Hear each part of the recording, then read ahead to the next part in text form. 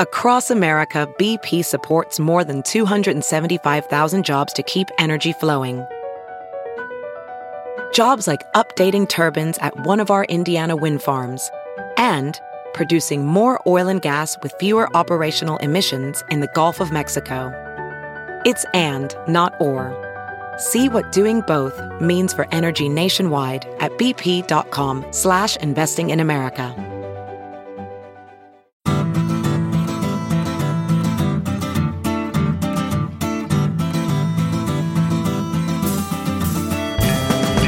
Welcome to the Sinica Podcast, a weekly discussion of current affairs in China, produced in partnership with SupChina. SupChina is the best way to stay on top of China news in just a few minutes a day with a free email newsletter, a smartphone app, and at the website supchina.com. It's a feast of business, political, and cultural news about a nation that is reshaping the world. I'm Kaiser Kuo, coming to you today from the Sinica South Studio here in downtown Durham, North Carolina. Joining me from New York is, of course, Jeremy Goldkorn, editor-in-chief of SupChina and short film auteur. Say hello there, Jeremy, and tell the people where they can see your latest work, Tube Girl. Well, auteur, I think, is perhaps not the appropriate word for a maker of B-films, but if you're interested, search for Tube Girl and Goldkorn on YouTube, or follow me on Facebook. It's somewhere on my Facebook page. But thanks, Kaiser.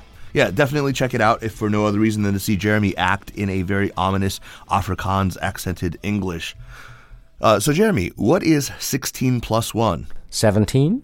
And I would have said the same thing until very recently. Luckily, I've had a crash course in the last couple of days in Chinese geopolitical mathematics and would offer a very different answer now to what 16 plus 1 means. In all the media frenzy in the weeks just before the U.S. presidential election, China quietly advanced a relatively recent initiative that it calls 16 plus 1, referring to 16 countries in Central and Eastern Europe plus, of course, China. So it held a summit in Riga, Latvia, attended by Premier Li Keqiang and prime ministers or deputy prime ministers from 16 Eastern European member states that included just about every country except Russia, Belarus, and Croatia, which I guess recently dropped out, and Ukraine, which has recently applied. So Albania and all the former Yugoslav republics, Serbia, Bosnia-Herzegovina, Slovenia, Macedonia, Montenegro, and then the Czech Republic and Slovakia, Poland, Hungary, Romania, Bulgaria, the 3 Baltic countries. And now I think, like I said, Ukraine is applied now for membership.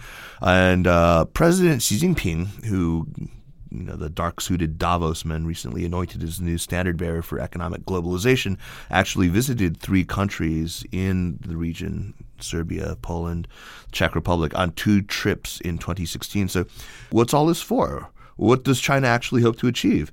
How have Chinese overtures been received by governments of Central Eastern Europe, many of which, like Poland and the Czech Republic, actually had until recently real difficulties in their relations with China? And how have the 2 powers flanking Central Eastern Europe, Russia to the east and the EU to the west, reacted to China's creation of the 16 plus 1? So to talk about this and much more, we are joined today by Martin Hála, an old friend I first met in his native Prague back in 2002. Martin is a sinologist who heads a project called Acamedia. See what he did there? Acamedia, very clever, which pushes the very noble goal of summoning academics out from their ivory towers and equipping them with the skills that they need to better share their research and their insights with the media and through the media to a broader audience. So Acamedia actually has partnered with the Institute for East Asian Studies at Charles University in Prague to create something called Synopsis, which is another kind of very clever name that I'm very jealous of. Jeremy, why didn't we come up with that one? Well, anyway, it's an initiative. Synopsis is an initiative aimed at broadening knowledge of China for Czech audiences with synopses, of course, of China-related news from around the world, sort of like SupChina, but in Czech. So, Martin, wonderful to have you here in North Carolina. Thanks for having me on the show. Martin, let's talk first about the work you're doing, because it really relates to the topic that we'll be talking about today. What prompted you to start Acamedia and Synopsis? Well, I have always been concerned about the gap between the knowledge that is produced in the academic sphere and the public discourse. So I've always worried that very little of the of the knowledge that actually is produced in various think tanks, universities. Very little of that percolates all the way down to the public. So I just thought that I should try and change that a little bit. And of course, China is a very good topic for such an effort in Eastern Europe and specifically in the Czech Republic, because we have had this rather spectacular U-turn in the foreign policy of the Czech Republic lately, a reorientation towards China. So China, out of sudden, became one of the focuses of the public discourse in the Czech Republic. China was largely non-existent in public affairs in the Czech Republic until recently, and that changed very abruptly. And I thought the public was not properly prepared for this change.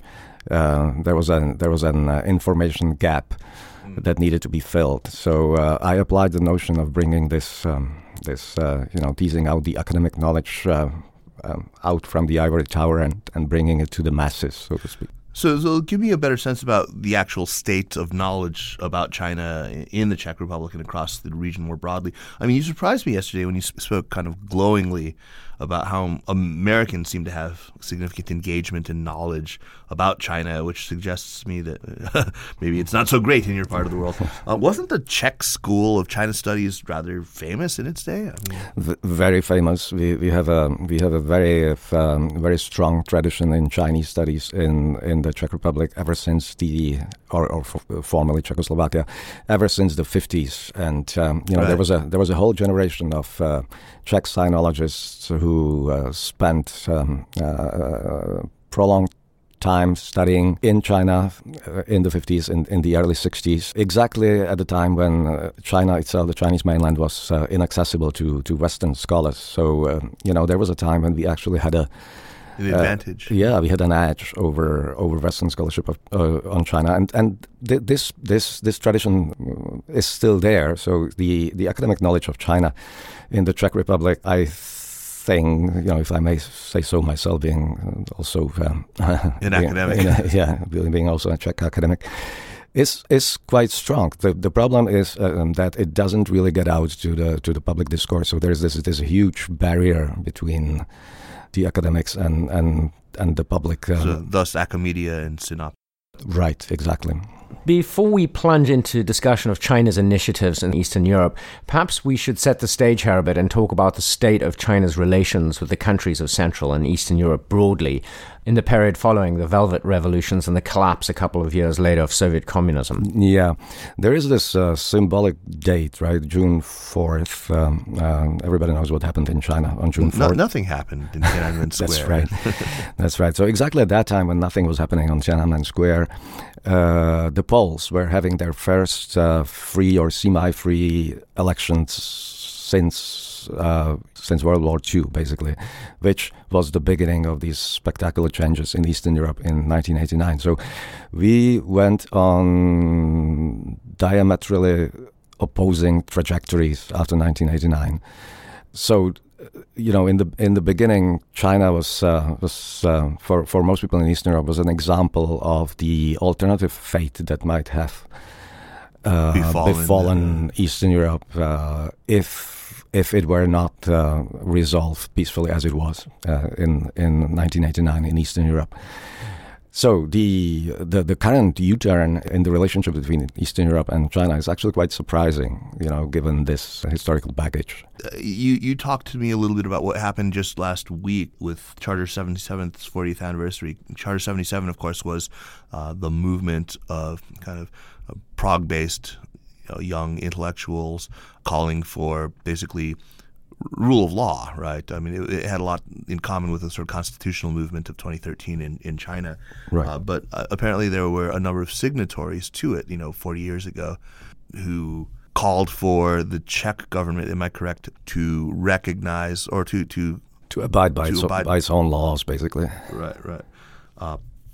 But I'm saying, so some of the signatories called on the Czech government to call for the release of Liu Xiaobo, the Nobel laureate, who is still imprisoned in China, and to sort of honor the legacy of Charter 08, of which he was a signatory, and probably the man who's principally responsible for writing it, which he took direct direct inspiration from Charter 77. Yes, that's an interesting development that sort of illustrates the inner contradictions of the current approach of East Europeans and in particular the Czech government towards China.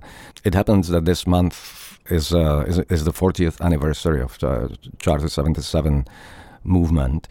And on the occasion, the Czech government made a statement that recognized the legacy, portrayed it as part of our political tradition, so to speak.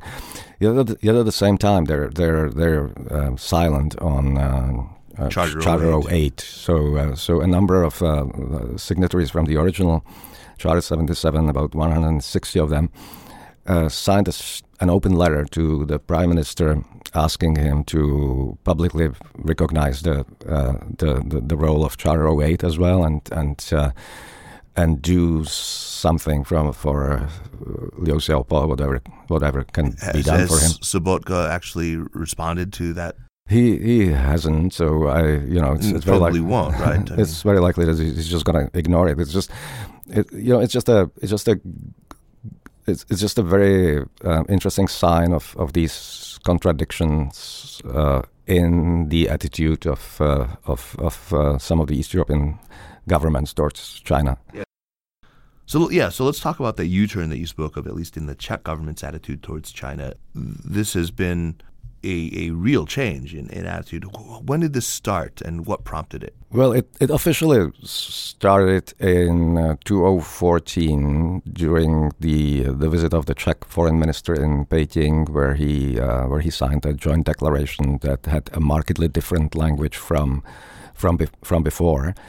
So that was the visible official start of this U-turn. But of course, the process started much earlier with some commercial interest getting into China and lobbying for political support. So the process itself was much longer. But the official start, we can say, was 2014. But I can't help but notice parallels. I mean, so you were talking just now about the Charter 77 anniversary in Czechia.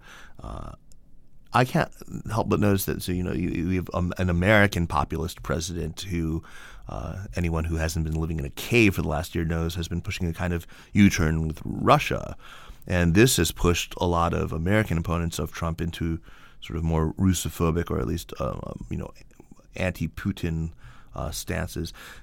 Is this happening also as a result of this embrace of China among, say, progressive intellectuals in very, very, very much so, because there's been a backlash against this policy in the Czech Republic among exactly this group that you mentioned, among what you would call progressive intellectuals here in the United States.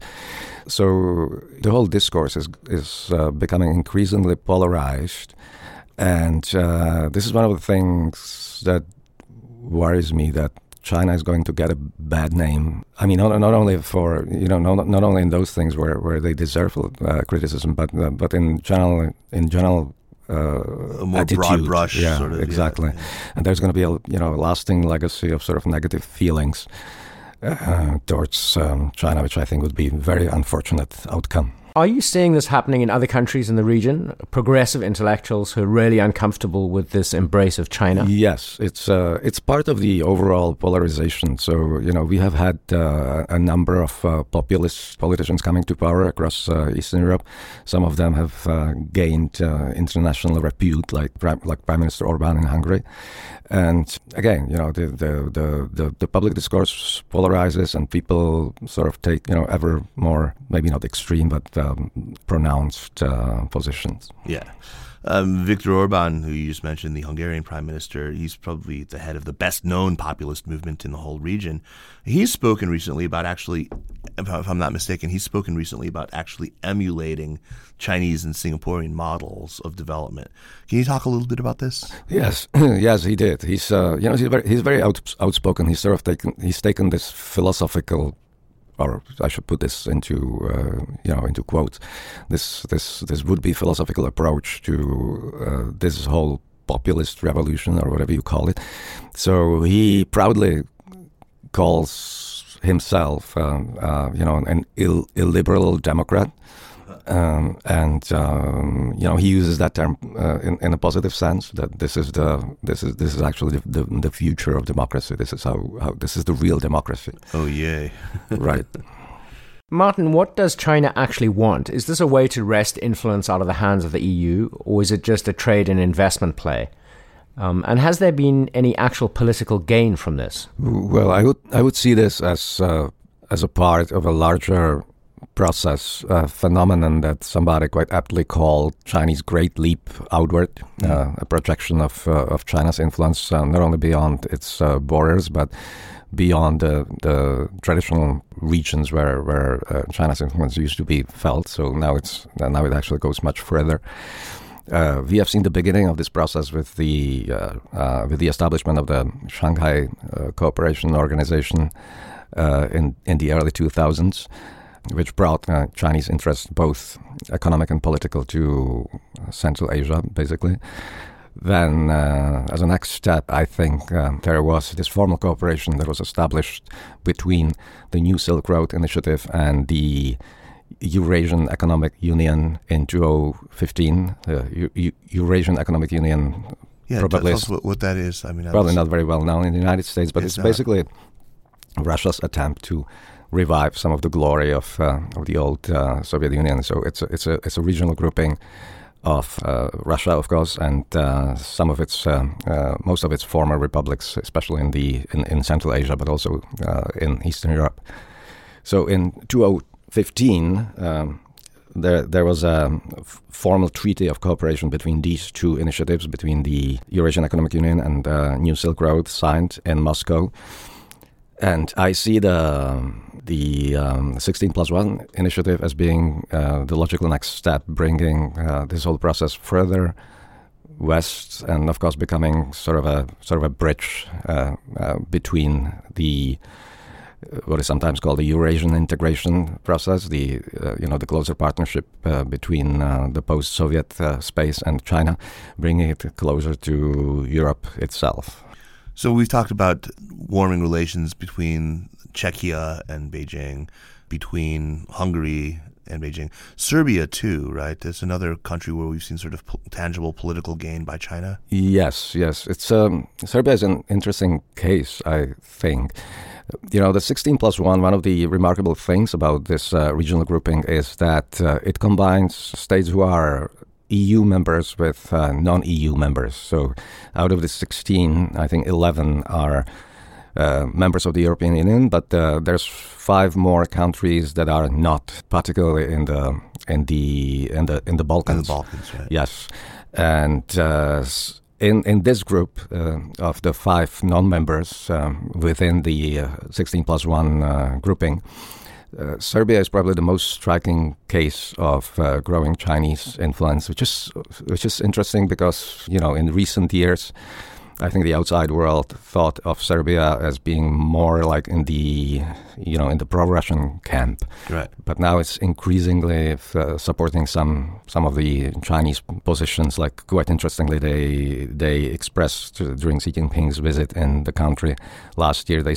expressed support for the Chinese position on the South China Sea shortly after the verdict in The Hague. Huh. And if you look at the map, it's a landlocked country with no obvious maritime interest. So it was a striking statement. Right. These are the kind of friends that China really wants, though. Yeah. So Martin, maybe you could give our readers a sense of the relative strengths and weaknesses of the different major outside players to Central and Eastern Europe. That is, the European Union, the Russians, of course, and the newcomer to this, the Chinese. Yes. So the image of the European Union unfortunately has suffered quite a bit in the past few years. And again, the main culprit here would be the migration crisis. So again, in the popular mind in the Czech Republic and all over Eastern Europe, and probably all over Europe, the EU hasn't really handled that. Well, that's an understatement. It hasn't handled well the crisis. It's a lot of people tend to think that it's actually been quite a huge failure. Right. The Hungarians certainly think so. Yeah. Yes. But all around, people have this opinion, and like I like I said, there's this instinctive fear, subliminal fear. So it really drives the anti-EU attitudes of people on the continent. Now about Russia and China, that's interesting because they seem to be in exactly opposite positions vis-a-vis the outlooks of the population in these countries. Because Russia, of course, invites strong responses in certain generation, in my generation, the generation that has seen the Russian tanks on the streets of, let's say, Prague, right? In '68, yeah. Yeah, so there's a lot of baggage that comes with Russia. But at the same time, Russia, of course, enjoys these wide networks from exactly those days when there were beneficiaries of the regime. China, on the other hand, is in exactly the opposite situation because it doesn't have this baggage. It doesn't have any negative connotations coming with it long term. Except for maybe except for 89. Tiananmen, except for 89. But 89 happened in China. It didn't happen in Eastern Europe, right? So it's something different. The tanks were the in tanks, Chang'an exactly, Boulevard and not exactly. in, right. So it doesn't affect people so intimately, right? But it doesn't have the networks either. Exactly, it doesn't have the networks, right? So in it's in exactly the opposite situation, but it's also the relative positions of these two powers is actually very complementary when you think about it. And it seems to me that they realize it, and that's one of the factors that is driving the looming cooperation between these two powers in Eastern Europe. It's certainly not a zero-sum mentality on it, right? Not there, no. Okay. Well, I mean, I think that this will have good and bad effects in Eastern Europe, and I think that there's certainly, the critics of this are certainly right to be treating it in a very circumspect manner. There's a lot that could go terribly, terribly wrong here with a lot of increasingly authoritarian, illiberal states now wielding increasing influence as EU's influence wanes and as the U.S. has clearly no intention of getting involved. Sounds like a recipe for trouble, doesn't it? It does. So you told me yesterday about the apparent successes on the part of one Chinese company in your country, in Czechia, China Huaxin Energy Company and Energy Corporation or something like that. Its young chairman, this guy named Ye Jianming, Andrew Chubb and John Garneau, who has been on our show before, wrote about this guy recently, and we will link to that. But there wasn't too much about this mysterious Czech connection. What's going on? Whose ear does he apparently have now? Yeah, it's a very interesting company and very interesting process. The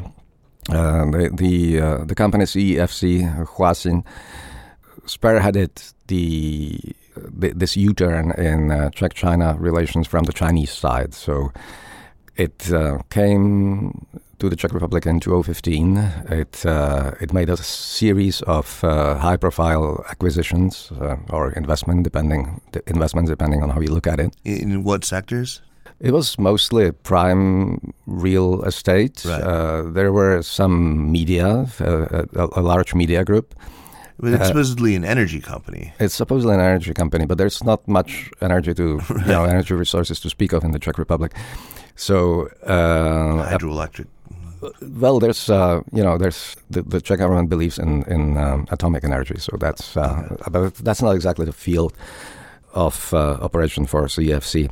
And they also acquired a football club, which was quite interesting, Anyhow, so they made some acquisitions, but the overall volume of investment was relatively low compared to the overall volume of the FDI in the Czech Republic. It was below 1%. But the political influence that came with this process is quite remarkable, because people who are associated with the company or who are employees of the company in some cases have become advisors to some of the top constitutional positions in the Czech Republic. So there's the chairman of the company, Mr. Ye Jianming himself, was named a special advisor to the president, President Zeman. But other people also act, in other high offices of the Czech government as advisors. Is this normal for them to appoint foreign representatives of corporation as official advisors? I see it as highly unusual. Of course, they refer to Jack Ma and his official position in Cameron's cabinet as an advisor. But of course, in the Czech Republic, it's not just one person. There's a number of these people in various positions, advisory positions. There's also been a lot of personnel overlap. So people from the presidential office ended up in the Czech office of the CEFC, and then they go back to the presidential office. So I think it's quite unusual, in my opinion. What is going on here? What do you really think? Do you think that this approaches the level of elite capture? Well, you might possibly think of that in those terms. To me, it shows that there's more happening in the realm of political influence than in the realm of actual economic cooperation or investment. Does this in some sense mirror what's been happening with the Shanghai Cooperation Organization on Russia's other flank? Yes, that's an obvious analogy when you think about it, because in Central Asia there's an apparent accommodation between these two powers, between Russia and China. There's a volume of literature describing specific forms of this cooperation, and I see something similar looming out in Eastern Europe, actually, even though we do not have specific documents to point to like we do have in Central Asia. But in both cases, China is coming to what used to be considered as Russian backyard, or the traditional sphere of influence, or whatever you would call it. So, normally you would expect a bit of a conflict between the two powers, but it seems that that's not happening, and quite the opposite, that there's a level of accommodation or even cooperation and coordination. As Kaiser hinted at in the introduction to this podcast, one has to wonder how Russia regards all of this activity in its traditional backyard and in its front yard too, with both 16+1 and the Shanghai Cooperation Organization. What are Russia's strategic considerations here? Well, after the sanctions in the aftermath of the takeover of Crimea by Russia, Russia has turned towards China in a very obvious way. And I think it's trying to figure out how best to work with its new ally, because I think there's some of the deep interests are actually quite contradictory between these two powers.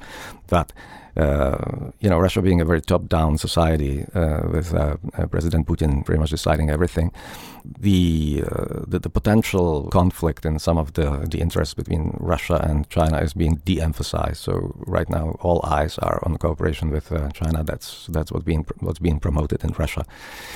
And I think the looming cooperation between these two powers in Eastern Europe is part of that process.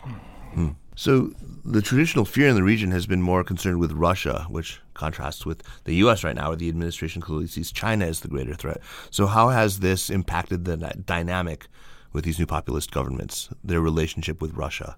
I can probably only describe this in the case of the Czech Republic. So in the case of the Czech Republic, the government seems to be divided on the issue of Russia. So there are ministers, there are some voices inside the government who openly express concern about Russian influence in Eastern Europe and in the Czech Republic. But as regards China, the current Czech government mostly supports the attitude of the presidential office, which is unconditionally positive towards China. There's only just one or two ministers who have expressed some concerns, but basically the majority opinion in the government seems to go in line with the office of the president, in being very supportive of this U-turn in the Czech foreign policy. So this initiative actually dates back to 2012. That's when 16+1 was founded. Correct.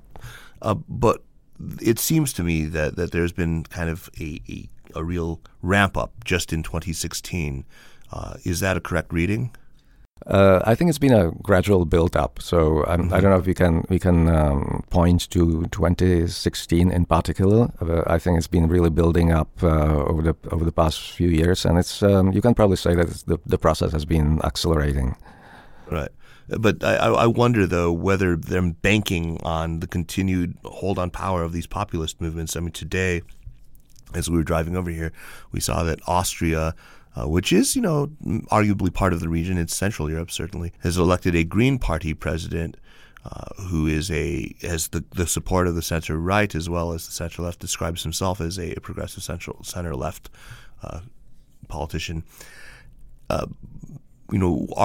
Is China maybe premature in banking on the continued rollout of populism in the region, and don't they see the inherent contradiction between populist governments that tend to be more economically protectionist and their own kind of goals for economic relationships in the region? Mm-hmm. Well, it seems to me that the Austrian election of the Green president is a bit of an outlier. I hope you're wrong. Well, it seems to be going against the trend that we've seen in not only in Eastern Europe but in all of Europe lately. I hope it will become. This outlying position will become more common, but that's not what we've been seeing recently. The populist governments in Eastern Europe are not necessarily bending towards protectionism economically. So interesting. It's a rough parallel of what you guys have here in the United States, but not quite. I mean, there are some striking differences as well. Maybe you could help me understand what some of those differences are. I mean, I know that the immigration issue is probably much more, especially the refugee issue, right, is much more front and center. Yes, the refugee issue is like the elephant in the room in most of Eastern Europe, actually in all of Europe, I would say, but in particular in Eastern Europe, and it's of course ironic because some countries have seen an influx of refugees, like Hungary, which is a frontline state in this sense, but in the Czech Republic there are hardly any refugees. How few are we talking? Well, I've seen some statistics that last year it was about 120 people applied. 120 people applied officially for the status of a refugee. Out of these 120, about 60 were from China, so they were not even coming from Syria. But in popular imagination, this is a huge issue, right? And it's probably even magnified by the fact that there are no refugees, so people have no real contact or real understanding of who these people are. So in the popular mind, all they see is the propaganda of the Islamic State with beheadings, and they see the reports from the attacks in the Paris, Christmas market in Berlin, and Berlin and Brussels, all that. So there's this subliminal fear that is driving the quote-unquote populist revolution in this part of the world. And I think it's often underestimated how strong an influence the refugee crisis has on the discourse in Eastern Europe and in all of Europe, really. So far, outbound foreign direct investment from China, which is really ramping up, has been focused on Western Europe, on North America, to a lesser extent on developing nations in the global South. Are we seeing pronounced increases in foreign direct investment from China in the countries of Central and Eastern Europe recently? Not really. There's certainly been some high-profile acquisitions and even some investments in Eastern Europe, but in the macroeconomic comparison, it's nothing that would be of real significance and substance. So the hype that comes with this with these acquisitions or investments is much bigger than the money flows and the capital flows. And the real numbers just do not add up to support the hype that comes with it. And it's interesting because here we again come back to relative lack of deeper understanding in the public discourse of contemporary China. There are these expectations, again, that are not based on economic calculations or a deeper analysis, but there is this expectation that huge riches are coming with the Chinese to Eastern Europe. It's sometimes takes quite ridiculous forms. It's like sheer greed showing up in unexpected places. It reminds me sometimes. I studied popular art, Chinese popular art, a long time ago, and in the Chinese popular art, you have these images, like in woodblock prints, for instance, of these rich merchants coming along the Silk Road, bringing riches to China. New Year's prints is one of the prevalent topics depicted there, and now you have almost like an opposite image in the East European mind, of these rich merchants. Chinese Father Christmas. yeah, exactly, and companies like the CEFC epitomize it. You have like this company that has these billions of dollars that can actually make people rich, right? So there are these expectations that, of course, support the hype that comes with these investments, acquisitions, that are in fact, in actual numbers, not that significant. You're quite convinced that companies like CEFC are simply instruments of Chinese policy. I wouldn't say it quite like that, but I think there are signs that would seem to point in that direction. Let me phrase it this way. Okay. And there's some literature on CEFC that is sometimes quoted in the Czech Republic that has linked the company to the Chinese military, and even specifically the Chinese military intelligence. There's been a little bit of controversy about that in the Czech Republic. There have been some legal threats flying around. Which you're speaking carefully about. Exactly. I'm formulating my... Well, I won't try to get you in any trouble. But beyond that, because I'm in no position to say one way or another whether there really is a connection to. I can only quote the literature that is out there in the open in the public domain. Well, again, we'll link to that piece by John Garneau and yes, and right. Andrew Chum. But beyond that, what I do see happening is the behavior of the company, and here again, I would say that to me it seems that the political influence that the company has been able to build in the Czech Republic in a very very short period of time outweighs the economic impact. So that's something that is unusual and obviously points in the direction that this is not just your everyday commercial subject. Oh, great. Martin Hála, once again, thank you for taking the time to chat with us, and stick around and make a recommendation for our listeners. Before we get to recommendations, I want to remind our listeners that the Cynical Podcast is powered by SupChina. Check out the app and subscribe to the newsletter at supchina.com. You can follow SupChina on Twitter at SupChinaNews and on Facebook at facebook.com/SupChinaNews. If you like the Cynical Podcast, by all means, leave us a positive review on the Apple App Store. I see that many of you have done so, and we're very, very grateful for that because it really helps people to find the show, and more than that, it means a lot to us. So, on to recommendations. Jeremy, what do you have for us?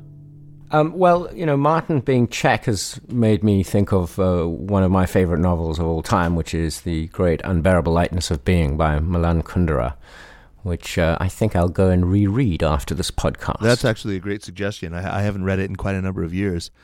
Okay, Martin, you're up.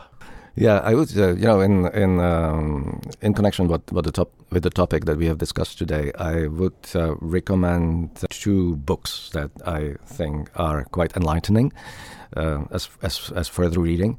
One of them would be Charles Clover's book on Russia's nationalism, or the deeper roots, the ideological roots of contemporary Russia's. Right. Black Wind, White Snow. Right. Exactly, Black Wind, White Snow, which is a remarkable book, and I think it's relevant to what we have discussed about the growing Chinese influence in Central Asia and Eastern Europe. It's funny you should bring that up because Charles and I are friends. We knew each other in Beijing. He's now in Beijing with Financial Times.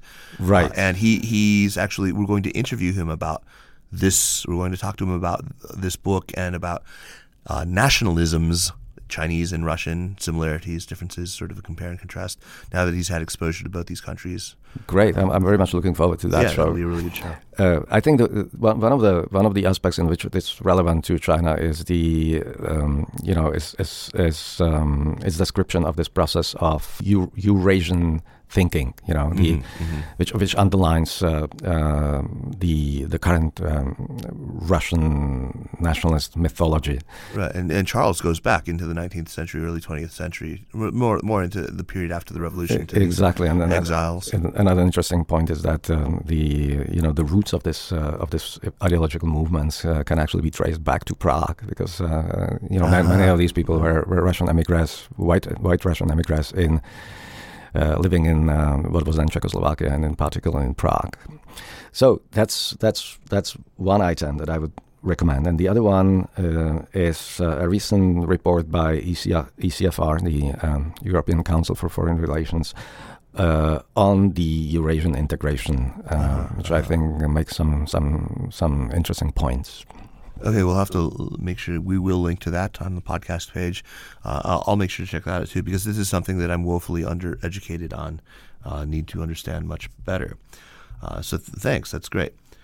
So my recommendation is this delightful little thing that my wife showed me this morning. It's an app that's on Weixin. It's called the 亲戚计算器, which means the relative calculator. Relations calculator, sort of family relations calculator. So what you do is it's got a little, in lieu of numbers, it's got, words like, father, mother, sister, brother, older brother, young brother. And all you do is you type one and it starts, so you'll like my mother, and then you type the next one, brother. So my mother's, we'll say older brother's, wife's, and then it'll add, so it'll be like 我妈妈的哥哥的老婆的孩子的儿子, it'll say something like that, and then you hit equals, and it'll give you the correct Chinese name for that very specific relation. And it's amazing. We were just cackling at just how complicated you can go. I wish unfortunately this will land with people too late for use when they go to visit those Chinese in-laws and figure out the distant relations and how they should address them. But it's an amazingly funny, creative little app that I hope everyone checks out. It's called the 亲戚计算器, and it's on Weixin, and we'll put a link to it.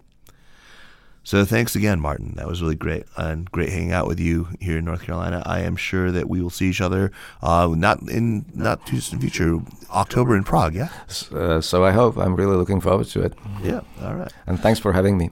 Thank you. The Sinica Podcast is powered by SupChina and is produced by Kaiser Kuo and Jeremy Goldkorn. Thanks to Anla Cheng and to Sarai Darabi from SupChina. Drop us an email at sinica@supchina.com. Visit our Facebook page at facebook.com/SinicaPodcast.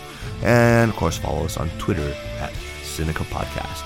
Thanks for listening, and we'll see you next week. Take care.